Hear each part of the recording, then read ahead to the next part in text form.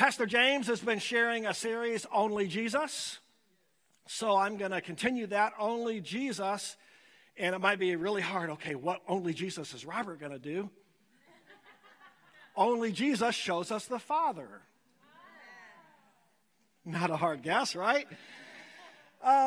Raul's story, Pastor Raul's story that I just shared with you, shows you kind of a story of abandonment versus trust. A sense of abandonment versus trusting in God's love. His relationship with the Father was fear-based. You know, if I don't do good enough, Father might abandon me or close his heart toward me or dry up his blessings toward me. And so I better do more because I've got to pay the bills and somehow support my family, and I hope that God's not upset with me. At some level, this is everyone's battle.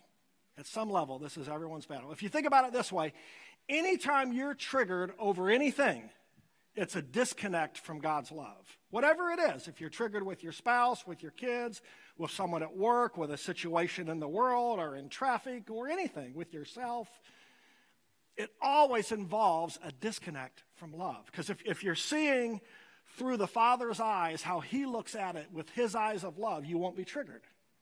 Right? That kind of gets you to the root. And it's the Father's love that heals this.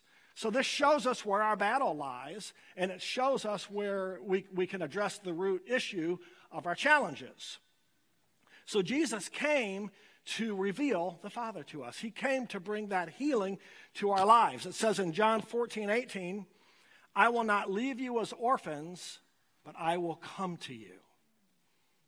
So Jesus is saying, I'm not going to leave you in that place of feeling abandoned and disconnected, but I come to you. In John 14:6, Jesus said, I am the way, the truth, and the life. No one comes to the Father except through me. So what's Jesus saying? I'm leading you to the Father. I am the way to the Father. I've come to help you get to the Father's love. Romans 8:15 and Galatians 4:6 both tell us that we're going to call the Father Abba, Father. We were watching, we're on season 3 of The Chosen. We're a little bit late to the party. But we were watching episode 2 last night. And one of the people there is kind of having this reconciling moment with his father. And the mother's like, say Abba. Because that means daddy. That means daddy. And God said, you know, my spirit is going to be in you in such a way that you're going to cry out, Abba, Father. You know, there's 2 different verses to talk about it, you know. Does God repeat himself? Did he forget? You know, no, right? He's making a point. Like, yeah, this matters. Connecting with the Father's love with a heart that wants to say Abba. Like, these things are important. This is where healing comes. But here's the challenge. We relate to fathering the only way that we know how.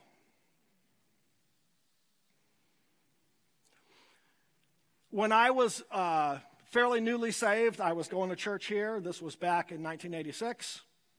And I was working in a restaurant as a waiter. And I was on fire for God, and I'm working hard for God. I had a little pocket Bible. In those days, I could read it even without glasses. And if I didn't have a table to wait on, I'd be reading my little Bible and stuff. But the challenge would be all of the cooks in the kitchen were not saved. And they love to tell very dirty jokes. And I'd go in there to get the food to take out to the tables, and they'd be cracking all these jokes, probably more so when they knew I was in there, just to get me, you know. And I would find myself too often laughing. Like, I would try not to laugh, and I'm not going to laugh. That's a dirty joke, and God for sure will not like that. And I would just lose it, and I'd start laughing, and it would be terrible, and I would feel very condemned. Back in those days, almost every day I would wake up and think, I'm going to fast today. I'm going to fast and pray all day because I have to get God's anointing and his blessings in my life. But usually by midday, you know, in those days I was in the Captain Crunch, just the plain old Captain Crunch. Have a big old, you know, half-box bowl with cold milk. Dang it, I didn't fast again today. I'm never going to reach his anointing. And then I even went through this season where I would search out like really hard preaching. Like I would try to find, these guys on the radio or who could preach the hardest and really put it on me and really just kind of beat me with the word. Because I thought if I could just hear hard enough preaching long enough, I could finally pull myself up by my bootstraps and be the kind of Christian that God wanted me to be. I live like this. I'm serious. And I couldn't ever quite reach that standard or reach that goal. And continually had a feeling God's just not super happy with me. And so when I would fail like that, when, it's the end of the day and I laughed at the jokes and I ate the bowl of cereal and I figured God's definitely upset with me, I would have this feeling I should avoid God's presence for a while because he's probably upset. Let him cool off, And then maybe tomorrow I'll pray again or something because he probably doesn't want to talk to me a whole lot, at this point. And it's interesting that I didn't grow up in church. Like I didn't hear teachings that would say God's like this. But I just naturally thought that's what the Father was like. There was just something in me from the way my earthly father was so angry and abusive growing up. I just had this sense, well, God must be like that. I didn't think it up. It just came out of me. So do you battle with trying to be good enough for God's approval? Do you ever battle thoughts and feelings of not measuring up? So here's a question for you. How do you measure how close you are to God? How do you measure at any given moment how close you are to God? We could probably think of any number of, I feel his presence, I have a sense of his love. I fasted today. I got up early and prayed, read my Bible, witnessed to somebody. How do we measure how close we are to God? It never changes. It never changes. Maybe in my heart I might move away, but God's heart never changes. It's always loving toward us. Many people battle oppression and condemnation daily in their Christian walk because they don't understand how much the Father loves them. Many Christians, even though they've been in church for a long time, still battle these feelings of condemnation and oppression. There's people even in certain churches who've had, certain mindsets where they view the Father as kind of the policeman in the sky with his billy club. And he's just kind of looking around the earth. He's got his club out, and he's looking, who sinned today? Who committed it? Which one of my children committed a sin today? Did you? Boop. And the Father is angry and very concerned with justice. And only if we can call on loving Jesus quickly to spread his arms out in front of angry Father, that we can somehow be okay. And we can have this image in our heads that there's loving, safe, protecting Jesus, but the Father is angry with the pointing finger as the policeman in the sky with his billy club ready. I'm having a lot of trouble with the ear mic today. I thought about using a piece of tape, and then I thought, boy, that looks silly. I should have. Father may not like everything that you do, but he always likes you. There's nothing you can do to cause God to love you any more than he already loves you.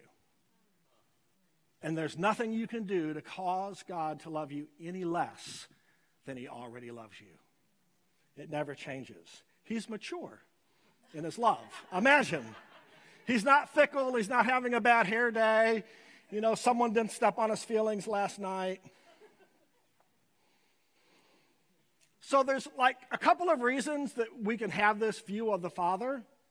We could have this view if we were raised, in this very, hellfire and brimstone type environment that just straight up preaches, an angry God. I ministered to this one person. This person was a minister, and they were actually, at the time, a very well-known minister. A lot of people even here would probably know their name. And they grew up in a holiness church that really had a huge, huge focus on being holy. And this is how they grew up, and this person's telling me their testimony. They would come home from church on a given Sunday, and they said, without fail, we'd come home from church and have lunch. Without fail, one of the kids would do something, and Dad's belt came out. Without fail. And the beatings began. Every Sunday. Because for the parents, obedience and holiness are going to happen. They're going to happen because God's not happy and I'm not going to be embarrassed, and this is what God wants. This person came to me after having been in ministry a long time, a very, very excellent minister, well-known, and yet living with an anxiety disorder and taking medication for anxiety. They grew up with this preaching and emphasis and focus on holiness and obedience, but it did not produce holiness and obedience. It produced an anxiety disorder. You cannot scare somebody into maturity. Only love matures. You cannot scare somebody into maturity. Only love matures. I was ministering at this church. Actually, I've been to this church a couple of times. I don't know why they had me back. But in Malaysia. It was in Malaysia. And the pastor was this lady. And I actually like her. She's a nice lady in many ways. But she has a lot of this stuff I'm talking about. So it was pretty regular that she would get up and preach and say, you're lazy. God's people are lazy. You don't want to come here in the mornings and pray. You don't care about that. You're lazy. I'm not sure that's going to be the thing that motivates them into what you're looking for. There was this other pastor I knew about who believed in eternal salvation. And so he'd get up on a Sunday morning if it had been a frustrating week with the sheep. The way y'all been acting this week, God should kill all y'all right now and take you to heaven before you lose the rest of your reward. Not sure that's going to produce good behavior either. But you know what? These pastors were expressing the only fathering that they knew. It's what they knew. They didn't know something else. How can you have intimacy with someone who you think is angry with you? Only love matures. Think of a husband and wife who just had a big fight right before bed.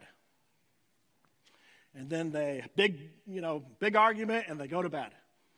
And the wife is over on her side of the bed, on the very edge, to the point of falling off. And the husband is over on his edge of the bed, to the very edge, almost falling off. And there's no intimacy or warmth between them. Because you can't have intimacy with someone who you think is angry with you. Another reason why we can struggle with a wrong image of who the Father is I've kind of touched on it already, but kind of what our earthly fathers and mothers modeled for us. So like in my case, my dad was alcoholic, but he was also a rageaholic and just angry and abusive and so forth. Occasionally fun, but mostly scary. When I was 11, I had a dirt bike, and I was riding out in the rain, and mud collected all up in the chain and tires and fender and all this kind of stuff, and it just wouldn't go forward anymore. And I'm a ways from home. I'm 11. I don't know what to do. So I kind of drug it into, behind this bush where hopefully it wouldn't be seen. And I walked home to get my dad, who had a pickup truck. So I get my dad, and we jump in the truck, and we come back around to where I left it, and it's gone. And somebody had stolen it. And just out of nowhere, I never saw it coming, boom, he just backhands me. And I remember feeling like, what was the right solution in that situation? Like, what could I have done better? There's no cell phones in those days. I don't know, And so many incidents like that, many events like that wrote on my heart, be careful, because you just don't know when the boom is coming, right? So walk on eggshells and make sure, or God's going to be upset with you. And I kind of learned, if Dad's mad, if Dad is upset with me, the best thing I can do is avoid him for a little while Let him cool down and then come back in the living room where he's watching TV. And I thought Father was like that. If I had a day where in my mind, and maybe probably in reality, I blew it pretty good in that given day, I better avoid Father God for a while. He's probably upset with me. Let him cool off, and then maybe come back and see if I can be around him again. If your need to dwell in a mother's and father's heart and to experience their embrace was unmet, if you didn't feel safe and secure in your parents' presence, it can put fears and insecurities on the inside of us. And it can create in us, unless something's come along to change it, this lens by which we see the Heavenly Father as angry, impatient, judgmental, and these types of things. Yes, okay. Thank you. It's going to work. Okay, I don't care how bad it looks, because my Father loves me. All right. And so, that can put fears and insecurities inside of us. And then we get saved and we come to church. We spend our whole life looking for a home where we feel loved and accepted. And yet in church, sometimes we continue to battle feelings of condemnation, feelings of anxiety, feelings that we don't measure up.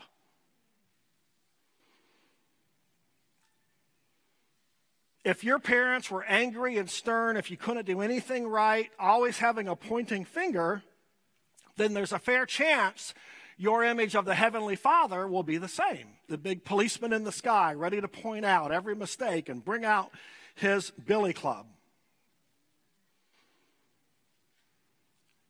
If we can see what our Heavenly Father is really like, it can change everything. It can begin to heal whatever kind of lies we've believed and false ideas that we have about God. So here's an interesting thought. Jesus wasn't the man that he was because he was God. He was the man that he was as he walked the earth because of the Father that he had. Does that make sense? Because Jesus came to walk the earth as a man. He didn't come to walk the earth drawing on his powers as God. He came to walk as we walk and yet be sinless and take our place on the cross. Does that make sense? He said he did not count equality with God as a thing to be held on to, but came down to earth, took on the form of a man, was obedient even unto death on the cross, right? But if you read through the Gospels, look at the references again and again and again to the Father. In the book of John, there are over 120 references to the Father in that one book alone, in the book. Most assuredly, I say to you, the Son can do nothing of himself, but what he sees the Father do.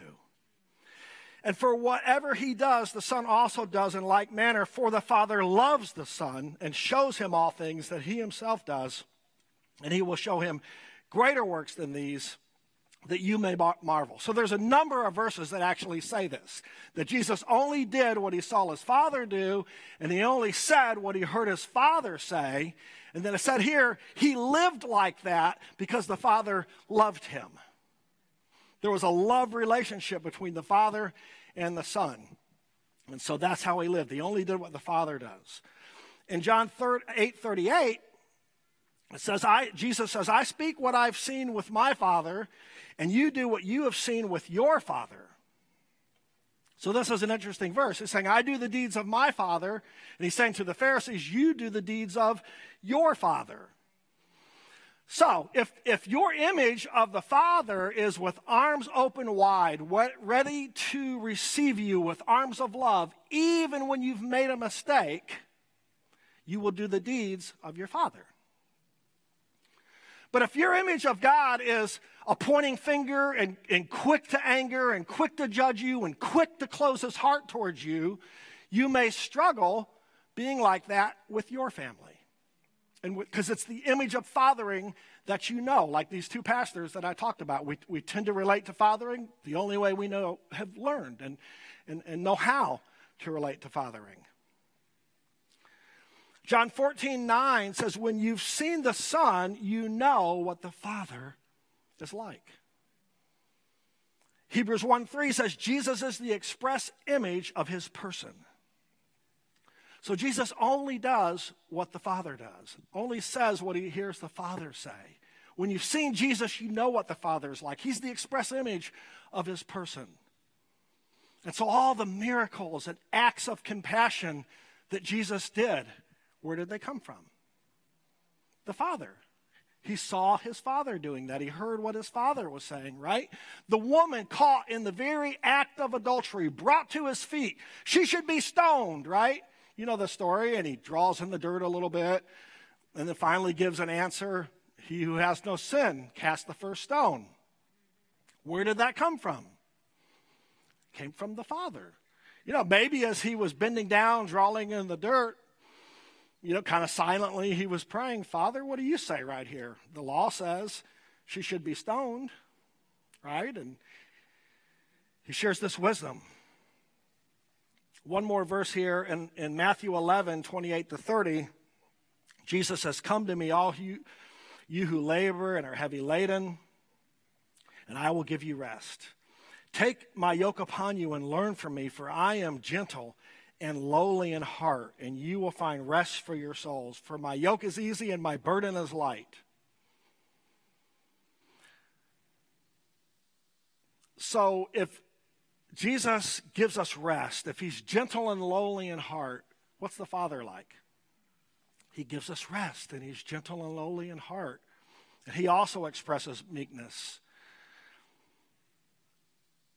I understand that this can be confused. I understand that people can say, okay, well, you're saying people can just, commit sins and the Father still loves them. But enabling love is not love. Continuing to give money to a drug addict is not a loving act, right? We're not saying that Father can't correct and discipline, but his heart is love, right? He's not personally feeling rejected because, doggone it, his people just won't obey him. Right? He's bigger than that. He's more mature than that. His love is holiness. Only love matures. We're pointing out all of our mistakes.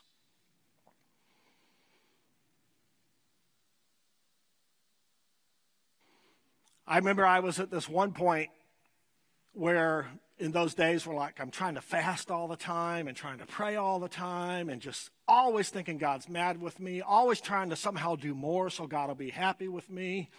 And so this one night, I'm praying by my bed and I just kind of cry out to God and I'm like, God, I love you, and I want to do all these things, so you'll be happy with me and bless me and anoint me and all this stuff. But God, I'm tired. I've been trying hard for a while and I'm exhausted. And I'm just pouring my heart out to God, almost like one of the Psalms or something. And all of a sudden, it's like something just broke. And heaven just kind of opened. And I just felt this incredible sense of God's presence. And I almost had a sense where God had a small chuckle, and just kind of, Robert, that's what I've been waiting for. I've been waiting for you to run out of your own strength, look to me, come to me, let me help you, let me be with you, let me show you how much I love you. And it was just, it's not like everything was perfect at that point, but it was so much better. It's like something broke that night. And something else God spoke to me in that whole event that was really, really interesting. He was saying, Robert, if you're failing in some way, and so you embrace condemnation. And condemnation cuts you off from God, who's your only help. Then what's your answer? Condemnation's a dead-end street, right? There is therefore now no condemnation to those who are in Christ Jesus. It doesn't work. There's no way to win. So, just want to finish up here, but think about this. Which image of God would you have more respect and awe and love for? The one with the pointing finger constantly on you, or the image of God with arms outstretched wide, ready to receive you at any moment? Which image of God do you feel like would be more likely to heal your fears and your anxieties? The pointing finger or the outstretched arms? When you were a little boy, a little girl, which image of God did you want your mom and dad to be like? The pointing finger, The extended arms? Or in your family, which one do you think your wife and kids would most likely want you to be like? Which one do you think the lost and broken and sinners would most likely be attracted to? You know, the Dominican Republic has internet, cell phones, TikTok. I've never looked at a TikTok, but I think it's big with kids. They have all the influences, and the churches that are clinging to the legalism are shrinking. The young people don't want any part of it. They don't want any part of it. And the churches that like Raul, they're getting healed and they're loving. And it doesn't mean anything goes, but the love is present. So they feel like Raul, wow, they're using my name. I feel welcome here. You know, those are the churches that are doing better. So I want to ask you just to bow your heads and close your eyes, and I'll just say a prayer with you. I really just want to ask you to have just a quiet prayer time there where you're seated with God. And just talk to the Heavenly Father quietly, and just tell him anything that's on your heart. If you feel like, I've battled with this image of Father being angry, would you just tell God that this morning? Yeah, God, that's been me. I've battled with that. And Father, I ask you to come in now and heal my heart. Heal that thing in me that's wanted to think that you're angry and brought condemnation into my life.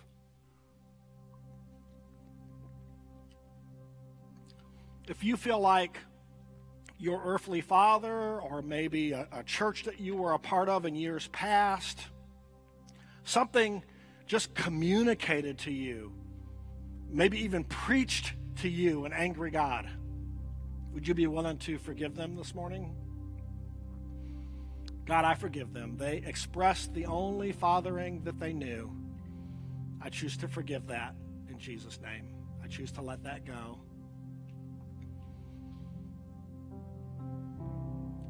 Father, heal my heart. I want to invite your love to come in. Show me your nature. Show me your love. Show me your freedom. Cause me to cry out, Abba, Father. God, thank you for your patience and your loving kindness and your goodness, your love. In Jesus' name, amen.